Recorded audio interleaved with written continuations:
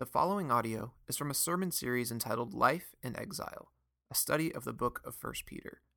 For more information about Sacred City Church, please visit sacredcitychurch.com. Hear the word of the Lord from 1 Peter 1, 6 through 9. In this you rejoice, though now for a little while, if necessary, you have been grieved by various trials, so that the tested genuineness of your faith, more precious than gold that perishes though it is tested by fire, may be found to result in praise and glory and honor at the revelation of Jesus Christ. Though you have not seen him, you love him. Though you do not now see him, you believe in him, and rejoice with joy that is inexpressible and filled with glory, obtaining the outcome of your faith, the salvation of your souls. This is the word of the Lord. Well, good morning again. My name is Jeff Miller. For those of you that may not know me, may not be familiar with me, I am on staff at Sacred City as a church planting resident. We're in the book of 1 Peter. As you heard read, we are in our third week now in our series, Life in Exile, and we're talking about doing just living life in exile. And I think I might have forgotten to dismiss children. If there's any, 5 to 9 year olds or whatever, if you'd just like to go out, there's a classroom out back for you, so you can go there. We've got people waiting and prepared to do that, so kids can be dismissed. So again, we're in the book of 1 Peter, chapter 1, verses 6 through 9 today, and we're going to look at that. So let me kind of begin with a little bit of a story today. So I live over in Bettendorf, and in the neighborhood I live in, there's a local elementary school named Grant Wood Elementary School. And what they've recently done is they voted to begin building basically a new Grant Wood on the grounds where the old Grant Wood was. So out back of the school, there was a playground, soccer fields, baseball fields, some workout equipment, stuff like that. And what they did was overnight, literally, trucks rolled in, and they began bulldozing the whole thing, right? The playground went down, the soccer fields, like there were chain link fences kind of all over the place, just in a garbled up mess. And we were like, what? This is like awesome, but like, geez, they just ripped it out like in no time. And trucks rolled in there, and dirt was all over the place. And then they got all that stuff kind of cleaned up and put in the back of trucks. But since that time of all that stuff getting knocked down, it seems like literally nothing has taken place. They went in a fury and knocked all that down, and now nothing. Like I drive by day after day, and no work's been done. Nothing's been taking place. It really looks like an experiment in how to move dirt around back there, like behind the Grant Wood Elementary School. Like some days, something seems a little smoother, and some places seem a little rough, but it took them virtually no time to destroy the things that were in the way of building them a new building. But then the actual construction, like the building up of the building, has been terribly slow. Like in my mind, I think, well, just get after it, right? It's warm right now. It's not going to stay that way for long. Just get in and start building and start going. And we've seen nothing. And, as I was looking at that and noticing how this construction's taking place, I just kind of thought, life's kind of like that sometimes, where things kind of happen fast and furious, and life gets us to a certain point, and then all of a sudden, just boom, things stop. Maybe a road's closed off. Maybe the brakes are pressed of your life, so to speak, and you're really kind of thrown off course. And that can be really frustrating for us, and it can make us feel out of control. Depending on the circumstance, it can make us feel betrayed, and oftentimes it's just really scary to not know really what's going on, or even in the midst of that, if it's ever going to end. Right, as I look at the construction in my neighborhood, I begin to think, is this ever going to end? Will this ever be finished? Will this stuff ever be out of the way and we can kind of get back to life as normal? And when things like that happen in our life, when things come up, and when what we were working for maybe gets halted, we can begin to think the same thing. Is this ever going to end? Will things ever get back to normal? And I believe that as some of us are sitting here this morning, you may have found yourself in a situation like that, where life was just going and things were fine, the business was doing well, family life was going okay, and then it seemed like really overnight just something happened and the brakes of life got pressed. You kind of found yourself kind of lurching up toward the dashboard of life, like, how in the world did we get here? Maybe your business stopped going the way that it was going. Maybe family life got a little bit more complicated. Maybe there were just things that happened that got out of control. Maybe as you're sitting here today, your baby girl is getting ready to leave home. These are just the trials of life that come in and happen and cause us this anxiety and this fear. And the good news in the midst of all that, though, is that God does not leave us to our own devices. God doesn't leave us like looking in from the outside, like just keep questioning, what's going on? Is this ever going to end? God really speaks in and helps us and speaks to the issue of trials that we face. And in our text this morning, that's what Peter is going to be doing. Peter is speaking into the issues of trials that we face as believer. And this text gives us a bit of insight into what's going on when trials come into our lives. What's going on when trials come into our lives? So if you have a Bible and you want to open that up this morning, we're going to look at 1 Peter chapter 1, verses 6 through 9, and we're going to look at these verses in more detail. You can pull it up on your phone, or there's a Bible underneath some of the seats in front of you, and it'll also be on the screen for you. And as we move toward these 4 verses today, I pray that the Spirit would open the eyes of our mind this morning. I pray that God would break down maybe some walls of hostility towards the gospel that we've built up, maybe in the midst of our trials today. Because that's a very real thing that can happen for you and I as we're walking through things. We can become hardened. We can become maybe overly anxious about them, and we can begin to shut down toward the gospel and go inward and just think, well, I have to do this on my own. This is something that I have to get through on my own. And we become maybe self-dependent in the midst of that. And I pray that the Spirit would break that down this morning as we walk through this. So let's do this. Let me pray over us this morning, and then we'll begin to break these 4 verses down. Father, we are thankful that you have called us in this morning. God, we're thankful to be able to have a place to meet without fear of being interrupted, without fear of what the outside world is going to do to us. But God, you've provided us here today with a safe place, with an air-conditioned place, with a place that we can be free in our faith. And God, we pray that you would help us as we hear your word to know that just because our trials don't look like maybe people on the other side of the world's trials, but yet they still have the same effect in our life. God, they still drive us to the same end. And we pray that as we look at our trials this morning and look at the trials of other believers, that we would be calmed by you. God, that you would open the eyes of our minds, that you would break down maybe some walls of hostility that we've built up in the midst of our trials. And God, as we leave here today, may we see you as more beautiful, more precious, and more worthy of worship than what we thought you were when we came in. So God, today, as we just look at 4 simple verses, would you help us to know you better through them? And we pray these things in your Son's name. Amen. So let me read these verses over us again today, and we'll get after it. 1 Peter chapter 1, verses 6 through 9. It says, "In this you rejoice, though now for a little while, if necessary, you have been grieved by various trials, so that the tested genuineness of your faith, more precious than gold that perishes though it is tested by fire, may be found to result in praise and glory and honor at the revelation of Jesus Christ. Though you have not seen him, you love him. Though you do not now see him, you believe in him and rejoice with joy that is inexpressible and filled with glory, obtaining the outcome of your faith, the salvation of your souls." So we get 4 verses this morning that kind of give us the tools necessary to endure through the trials of life. And as I say that this morning, what I do not want you to hear is this is 4 easy steps to getting over your trials. Right? This passage of Scripture this morning is not an infomercial for us with some booming guy behind a microphone saying, if you would just pay this, if you would just do this, your troubles will all be gone. And as we look at what's going on in this text this morning, really, the absence of trials is not the goal this morning. Like if you're a believer here this morning and you're just trying to get out of trials, get out from the tough things that are going on in your life, really how do I say this? That's kind of a distorted view of the gospel. You see, the gospel is not like how to live a trouble-free life.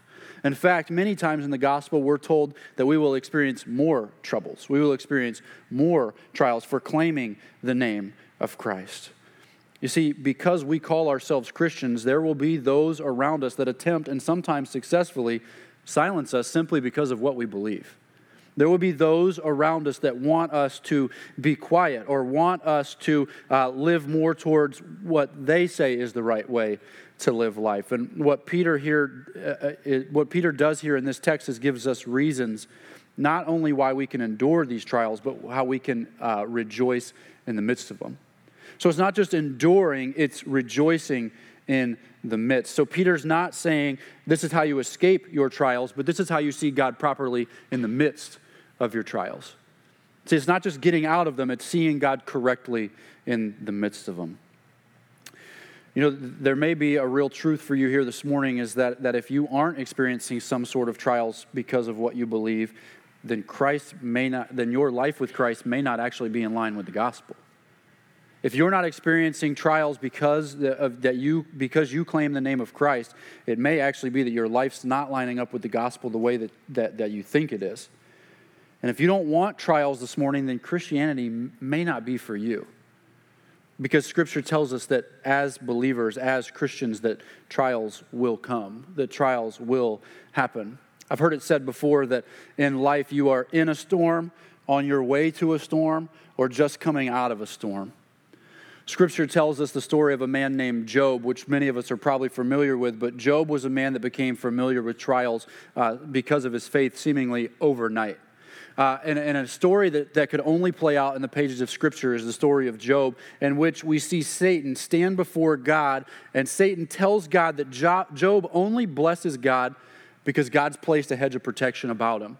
And Satan goes on to say that if that hedge of protection was removed from around Job's life, that Job would curse God to his face.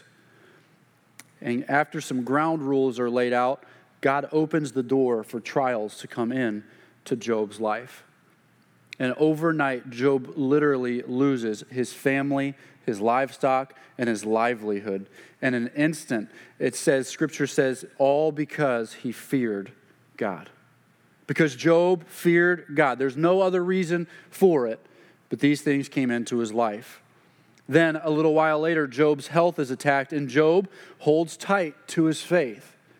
But as the trials go on, as time goes on, Job begins to lament.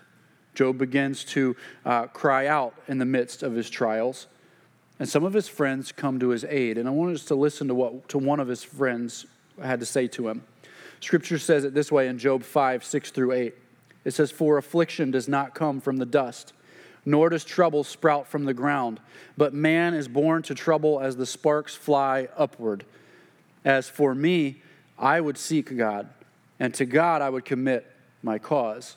So Job's friend Eliphaz here reminds Job that no affliction comes by chance, but that it's according to God's will. It's according to God's counsel that this happens.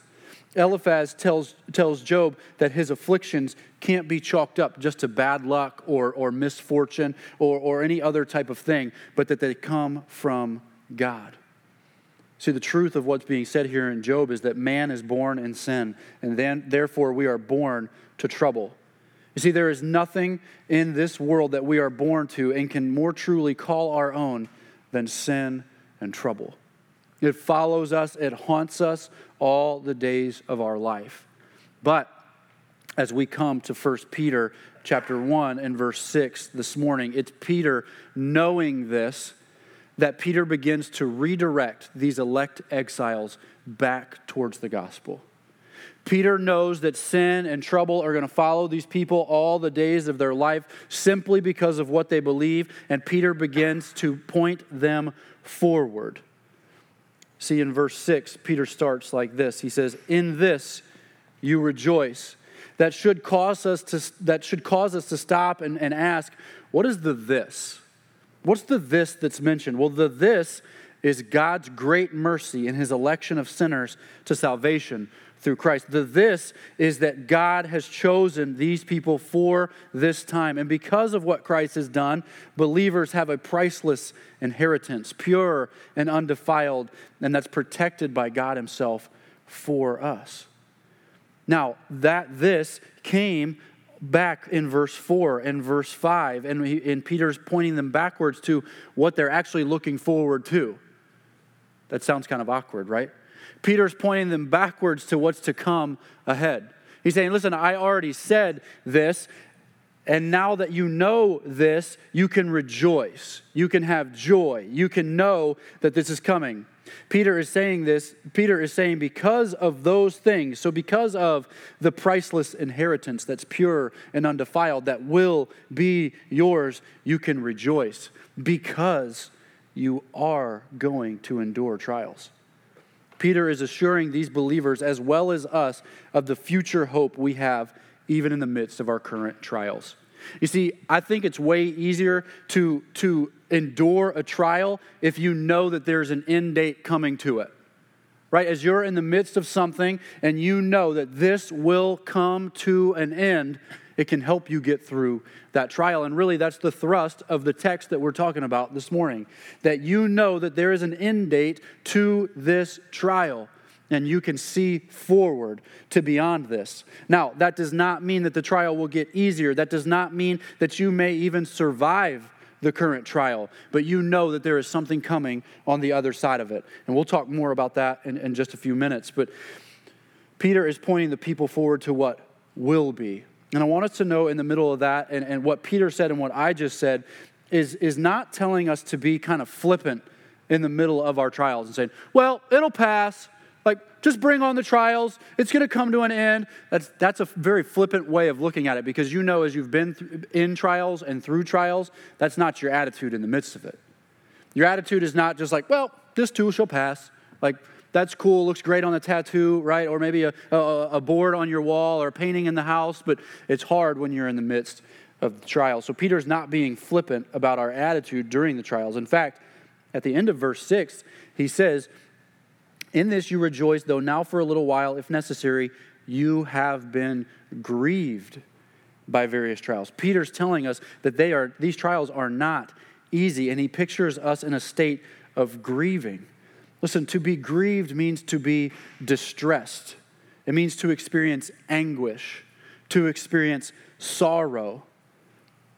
Trials are hard. Trials are not easy. Trials wear us down and wear us out. And again, cause us to go back and wonder, will this ever come to an end? So Peter's not saying be flippant and have kind of a bring it on attitude toward our trials, but he's saying for a little while. For a little while. Peter is saying this is not your permanent station in life. It will not always be this way. Life will not always be this hard. There will come a day when there will be no more trials, no more persecution, no more ostracism, and that gives the believer hope. One day these things will be no more. And because we know that as believers, our joy can be found in what's coming. Our joy can be found in the days ahead. So in the midst of the grief of our trial, we can look past it to the glory that awaits. Again, I don't say that this morning to be flippant or make it sound easy in the midst of your trial. And neither is Peter. But he is reminding us of the truth of the gospel that this will just be for a little while. Do you remember Scripture says that life is like a vapor? It's here for a little while, and then it's gone. And Peter's reminding these people of that. This is not your permanent station. Now listen, as you look at these verses and the ones before it, what Peter is doing here with this group of people and us as well is he's constantly pushing them to look forward. He's constantly pushing them to look forward. Peter is not saying to these people, hey, remember the good old days when things weren't like this? Remember when you made maybe that profession of faith? Remember how easy things used to be? Remember back in the good old days? Peter's not pointing them backwards to what once was. Peter's pointing them forward to what will be. He's saying, that was a good day back there, but listen to how great this day is going to be. Listen to how things will be when we stand in the presence of our Lord. And Peter knows all too well that if you base your faith only on what has been or what you can see right now, that it's very easy for your faith to wane. It's very easy for your faith to feel weak in the face of adversity if you're only looking to the past and you're only looking to your circumstances right now. And you know, for those of you that are going through trials right now, that when your faith is suffering, when you're going through trials and you're suffering, it's easy to feel flimsy. It's easy to feel weak and fragile. But Peter is saying that our faith should be forward-looking and count on what's coming, not just what you can see today. Listen, if you're in the room and maybe if you've ever run a marathon, if you've ever experienced pregnancy, or if you've ever gone through some type of serious illness, you know that there isn't an easy way out solution to any of those problems. Right? If you're in the middle of a marathon and you're in the middle of a pregnancy or you're in the middle of some serious illness, there's no easy way out solution. You can't just quit in the middle of those things. You have to keep going, and it's looking forward to what's going to happen at the end that sustains you in the middle of the event. Right? If you're in the marathon, you're thinking, I cannot wait to cross that finish line. This will be great. I'll get the medal and the shiny silver blanket before I pass out, and it'll be great. Right? I'll get some Gatorade and some water or whatever else they give at the end of the finish line, but you're looking forward to crossing that finish line. Those of you that have experienced pregnancy, you're waiting to hear that little baby boy or little baby girl cry and watch him or her grow. See, there's no easy way out in the middle. There's just not. You're looking forward to the day when you will experience life with that child. And I would add in the middle of that, for those of us that have experienced the loss of a child, we look forward to the day that we will be reunited with that child. We look forward to that day that we would get to see him or her and hold him or her for the first time. We look forward. For those that have faced some type of serious illness or are walking with somebody who's facing a serious illness, you know the desired outcome is hearing that doctor say, cancer-free. You desire to hear that doctor to say that you are well. See, it's looking forward that pulls us and sustains us through those events. And that's what Peter's saying about our faith as well. That it's looking forward to the end of what will come. It's looking forward to what our faith will bring. You see, we can't just look at the past about the way things were or the present to only see what's right now, but we have to look to the future where Jesus is to get this hope, to get this joy in the midst of it. You see, Peter goes on in verse 7 to say, not only does our joy in what is to come point us beyond our grief, but our joy and our faith is actually strengthened through the very sufferings we endure. Look at verse 7. He says, so that the tested genuineness of your faith may be found to result in praise and glory and honor at the revelation of Jesus Christ. So you might notice that I took the middle part out of that verse there. And what Peter does in that middle part of the verse is gives us a picture of exactly how this is going to happen. So read the outside, so that the tested genuineness of your faith may be found to result in praise and glory and honor at the revelation of Jesus. Peter here in the middle of that is telling us the how. More precious than gold that perishes though it is tested by fire. So our faith, which by the way is how we are guarded by God's power, our faith, like gold, must pass through the furnace. If you've ever watched some type of documentary or maybe even just been on a gold dig yourself, you see people go out and they've got their shovels and all the stuff they need to collect gold, and they go out and they start digging, and they have their buckets with the little screen mesh things in the bottom, and they're sifting out rocks and sand and all this, and they're desperately looking for gold. And you know that once they strike gold, they have in fact struck gold. But as you first see it come out of the ground, it doesn't look like something that you would necessarily be proud of, right? You just see maybe like a rock that is kind of gold, right? It's misshapen, it's kind of ugly, really. And as you look at it, you're like, well, it's not really much to that, but okay. Well, what those people do is once they dig that gold out of the ground that's dirty and often impure, is they go and they put it in what we would call a crucible. And they put that little gold chunk in a little bucket, and they light a fire underneath that bucket. And what begins to happen is that gold begins to heat up, and it begins to bubble, and it begins to melt. And what we see in the midst of that is all these things, all these impurities begin to rise to the top of that gold. And what the goldsmith will do is he'll come in and he'll kind of scoop off that gunk off the top. And he'll begin to shape that gold, and he'll begin to process that gold, and he'll begin to shape it into something that's suitable to be worn on your finger, or a necklace around your neck, or earrings in your ears, or a bracelet, or whatever other way you want to wear it or fashion it around your house. The goldsmith comes in, and through this process of refinement, cleans it up and makes it suitable for everyday use, makes it suitable for you to have on yourself. See, what happens is the goldsmith heats it up, melts out the impurities, and then shapes it into something that it was intended to be. You see, Peter is saying that the same thing needs to happen to our faith. That as you and I are going through trials, our faith is pictured in that gold. That at first it may not be really all that pretty. It may not really be all that refined. You could say it's not fully developed, or it's complicated. Or maybe it's just not very mature. And Peter's saying when we're going through these trials of our faith, and when we're going through the things that we're going through, that what God is doing is a refining process in our life. That as you and I are heated up, that the impurities begin to bubble to the top of our life. And God, as our goldsmith, is there waiting to scoop the impurities off the top and make you and I more precious, and make our faith more valuable than it once was. As you're sitting here today and you think about your faith when you first came to know Christ, for most of us, it was probably a very simple faith. We didn't really know all that much about God, and we really didn't know all that much about the Bible. But as we've grown and as we've been through some things, it grows deeper and more precious than it once was.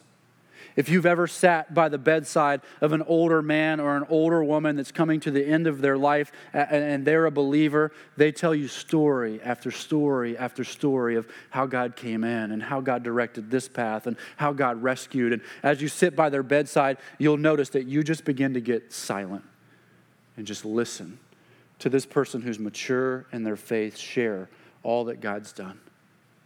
A person who in the midst of all of these trials could have chosen to run away or find some easy way out or pass it to the side, but said, no, it's worth it. I've seen God work. I've seen what God can do. And not only do we see that person's faith as something more beautiful than it once was, it encourages our faith all the more. You see, that's what trials do to our faith. They burn away our self-dependence. They burn away our self-confidence, and they drive us toward our Savior. Because you know that as you are in the midst of your trials and the things that you are up against, that the last thing that you and I want to do is admit maybe weakness in the midst of that.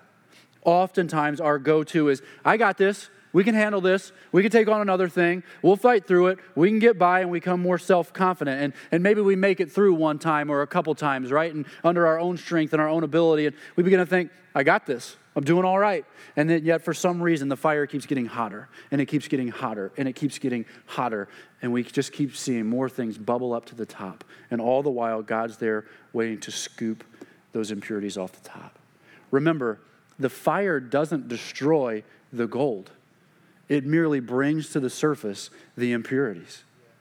The goldsmith's job is not to take that gold and just throw it on the ground.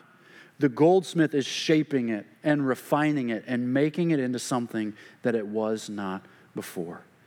You see, we have a goldsmith in God that desires for his children to be more pure, more dependent upon him.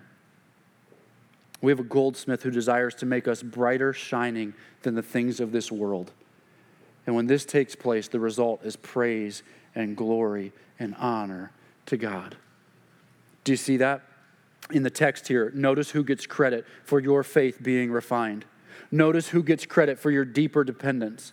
Notice who gets credit for your genuine faith. It's the same person that made your faith possible, and it's the same person that gets credit for the trial. It's God himself. That it may be found to result in praise and glory and honor at the revelation of Jesus. You see, in this world, God receives the praise and the glory and the honor for your faith. But there will also come a day when Scripture says we will receive praise and glory and honor. The day we meet Christ face to face. See, Scripture says this in 2 Corinthians 4:17.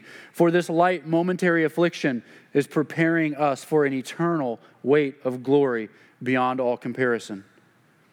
Peter in chapter 5 of 1 Peter in verse 4 will say, and when the chief shepherd appears, you will receive the unfading crown of glory. The parable in Matthew 25:34, in Matthew 25:34, it talks about a time when we will be welcomed into eternity, and here, come you who are blessed. See, Peter points to when we will receive and when we see and receive and enjoy the reward of our faith.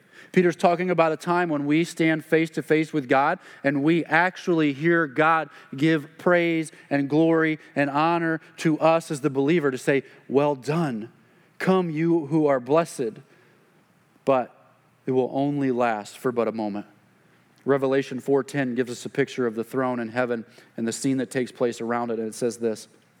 It says, the 24 elders fall down before him who is seated at the throne and worship him who lives forever and ever. They cast their crowns down before the throne, saying, worthy are you, our Lord and God, to receive glory and honor and power. For you created all things, and by your will they existed and were created. So see, as great as it will be to hear, well done, and come you who are blessed, we won't be able to help but to cast our crowns at the feet of the one who has created and sustained us all the days of our life. And that's where Peter heads next in his letter. In verses 8 through 9, he reflects on the love these people already have for Christ, and it's this love that makes them ready to suffer for bearing the name of Christ. Verse 8, it says, though you have not seen him, you love him. You have to remember something about Peter as we're looking through here. Peter walked with the Lord. Peter talked with the Lord. Peter ate meals with him. Peter, no doubt, could easily bring into the back of his mind, he could call into memory times that he walked and spent time with Jesus. Maybe it was the time that Jesus healed his mother-in-law. Maybe it was the time that he saw Jesus walking on water and went out to meet him. Maybe it was the time when Peter was in the garden and they were trying to take Jesus away and Peter chopped that dude's ear off. Maybe Peter is remembering those things. Maybe Peter can readily remind and still remember when Jesus was talking with him on the seashore after his resurrection and asking Peter, do you love me? Peter's walked with him and seen that. Peter had seen Jesus and loved him, but these people here that Peter's talking to, these scattered exiles, these persecuted believers, they'd never walked side by side with Jesus. They'd never seen Jesus face to face. All they have is Peter and the other apostles' testimony, and apparently for them, it was enough. Through Peter's testimony, they have learned what Jesus said and what he did, and through the power of the Spirit, their hearts have been made alive in Christ.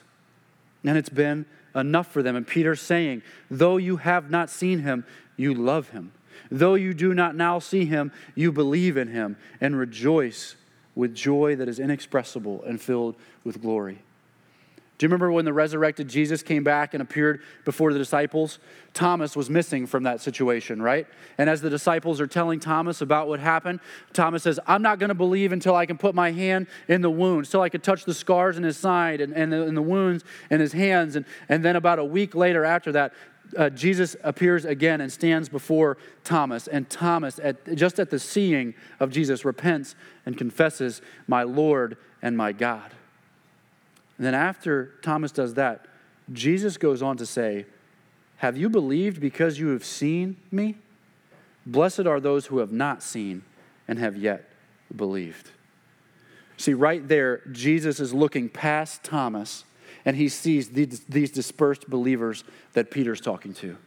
Jesus looks past Thomas and sees us in the midst of this. And it's their belief without seeing, and it's our belief without seeing that causes what's talked about at the end of verse 8. Though you have not seen him, you love him. Though you do not now see him, you believe in him and rejoice with a joy that's inexpressible and filled with glory.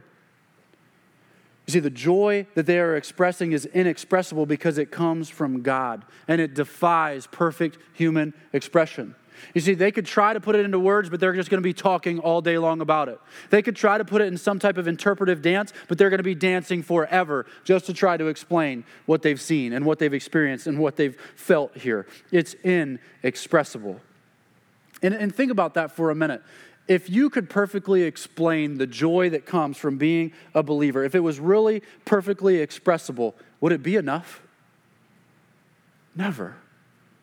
Never. It's inexhaustible, the joy that comes from being a believer. It's inexhaustible. It's inexpressible, this text says. We cannot talk about it enough. We cannot hear about it enough. There are not enough words or songs or dancing that will ever be enough to express it. And that's good news for you and I. That means that we cannot run out of opportunities. We can't run out of ways to express it and explain it to the people we come in contact with. It should look inexpressible to the people that you and I are coming in contact with. They should not be able to explain the joy that you and I have as we are walking through this life. As we're walking through our trials and suffering, the world around us should not be able to explain the joy that we have. It should be weird. It should be different. You see, this joy rests on confidence in God's word and his continuing direction for his children. You see, in these trials, we are, as verse 9 says, obtaining the outcome of your faith, the salvation of your soul. You see, what is the outcome of our faith? Well, remember all the way back to verse 4. The outcome of our faith, it says, an inheritance that is imperishable, undefiled, and unfading, kept in heaven for you, who by God's power are being guarded through faith for a salvation ready to be revealed at the last time. The outcome of our faith is that imperishable, undefiled, unfading inheritance that you and I are keeping our eye on, that you and I are looking forward to. This is the salvation our souls desire. It's a renewal of the whole person. It's a renewal of the whole world. Remember, Jesus suffered the ultimate trial on our behalf so we could experience this. So we could experience the total salvation of our souls one day. You see, Jesus went to the cross to bear your sin and my sin, rescuing us from the trial that we truly deserved. Jesus didn't have to step in for us, but he stepped into this trial and suffered on our behalf. And because Christ suffered, our suffering now has a redemptive purpose. Our suffering now means something. Our suffering now reminds us of the one who will rescue us from our ultimate suffering. Our trials point us to the one who went through the trial, suffered to death for it, and then rose again. See, now in the midst of our trials, we can be reminded that one day we will have total salvation because of what Jesus has done. You see, we as believers today live in the already and not yet of salvation. You see, our sin has been forgiven in Christ already, but we have not yet fully experienced full salvation. That is the total removal of sin from our bodies and this earth. And that's why in the midst of our trials, we keep our eyes fixed on Jesus, fixed on what Jesus has already done and looking forward to one day what will be. Looking forward to that inheritance in the midst of our trial. If you remember where we started this morning, I started telling you about the school that's being built behind the school that's already there in my neighborhood. And right now it just looks like an experiment and them moving around dirt. But they are building up the building. They are building up something there that I cannot yet imagine, that I cannot yet see. And as you and I are sitting here today, I believe that God is doing the same thing in my life and in your life in the midst of our trials. Though it may look like he's just moving around kind of dirt piles in our life right now, we are being built up according to his glory and his praise and his honor. We are being built up. And we can rest in the midst of knowing that we are being refined. We are being prepared for glory this morning in the midst of our trials. Keep your eyes on the glory that's coming. I want you to listen to the third and fourth stanzas this morning from the old famous hymn, How Great Thou Art. Maybe close your eyes this morning and listen as this is read over you. And when I think that God, his Son not sparing, sent him to die, I scarce can take it in. That on the cross, my burden gladly bearing, he bled and died to take away my sin. Then sings my soul, my Savior, God, to thee. How great thou art! How great thou art! When Christ shall come with shout of acclamation and take me home, what joy shall fill my heart! Then I shall bow in humble adoration and then proclaim, my God, how great thou art. Listen, believers, this morning, this is our song. This is our chorus in the midst of these momentary trials. One day, after we have been grieved for just a little while, tested and endured these trials of our faith, we will stand before God, having received the salvation of our souls, and proclaim fully and finally our inexpressible joy before the Lord, and proclaim, my God, how great thou art. Let me pray over us this morning. Father, though we are here this morning and going through many trials and suffering, some of us because we've claimed the name of Christ at our business, in our neighborhood, in our workplace, in our home, God, would you help us to stay focused on you? Would you help us to keep looking forward to the praise and the honor and the glory that both you and we will receive one day? God, we pray that though this fire is hot right now, God, we would trust that you are raising and boiling to the top the impurities of our life, not because you desire to kill us in some form or fashion, but God, because you desire to shape us and mold us into a better image of your Son.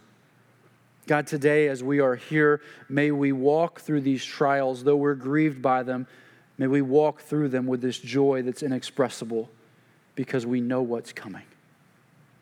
We know that this is not our permanent state and our permanent condition. God, as these trials seem hard and harsh right now, would you help us to know that there is coming a day when they will be no more. And God, now as we take your body this morning and take the cup this morning, may we be reminded of what Christ came to do for that to be a reality. For us to know that there is coming a day when there will be no more trials, when there will be no more persecution, there will be no more ostracism, and we stand face to face with our Lord and our Savior. God, today may we be reminded of the good news of the gospel, that you came for us and died for us and offered us redemption through your Son. And God, today, if there's any of us here in the room who have not placed our trust and our faith in the finished work of Christ on the cross, may today be that day when we proclaim the name of Christ over our life. God, may your Spirit come into us and awaken us to our need for the gospel in the midst of the suffering we experience in this world. We pray these things in your Son's name this morning. Amen.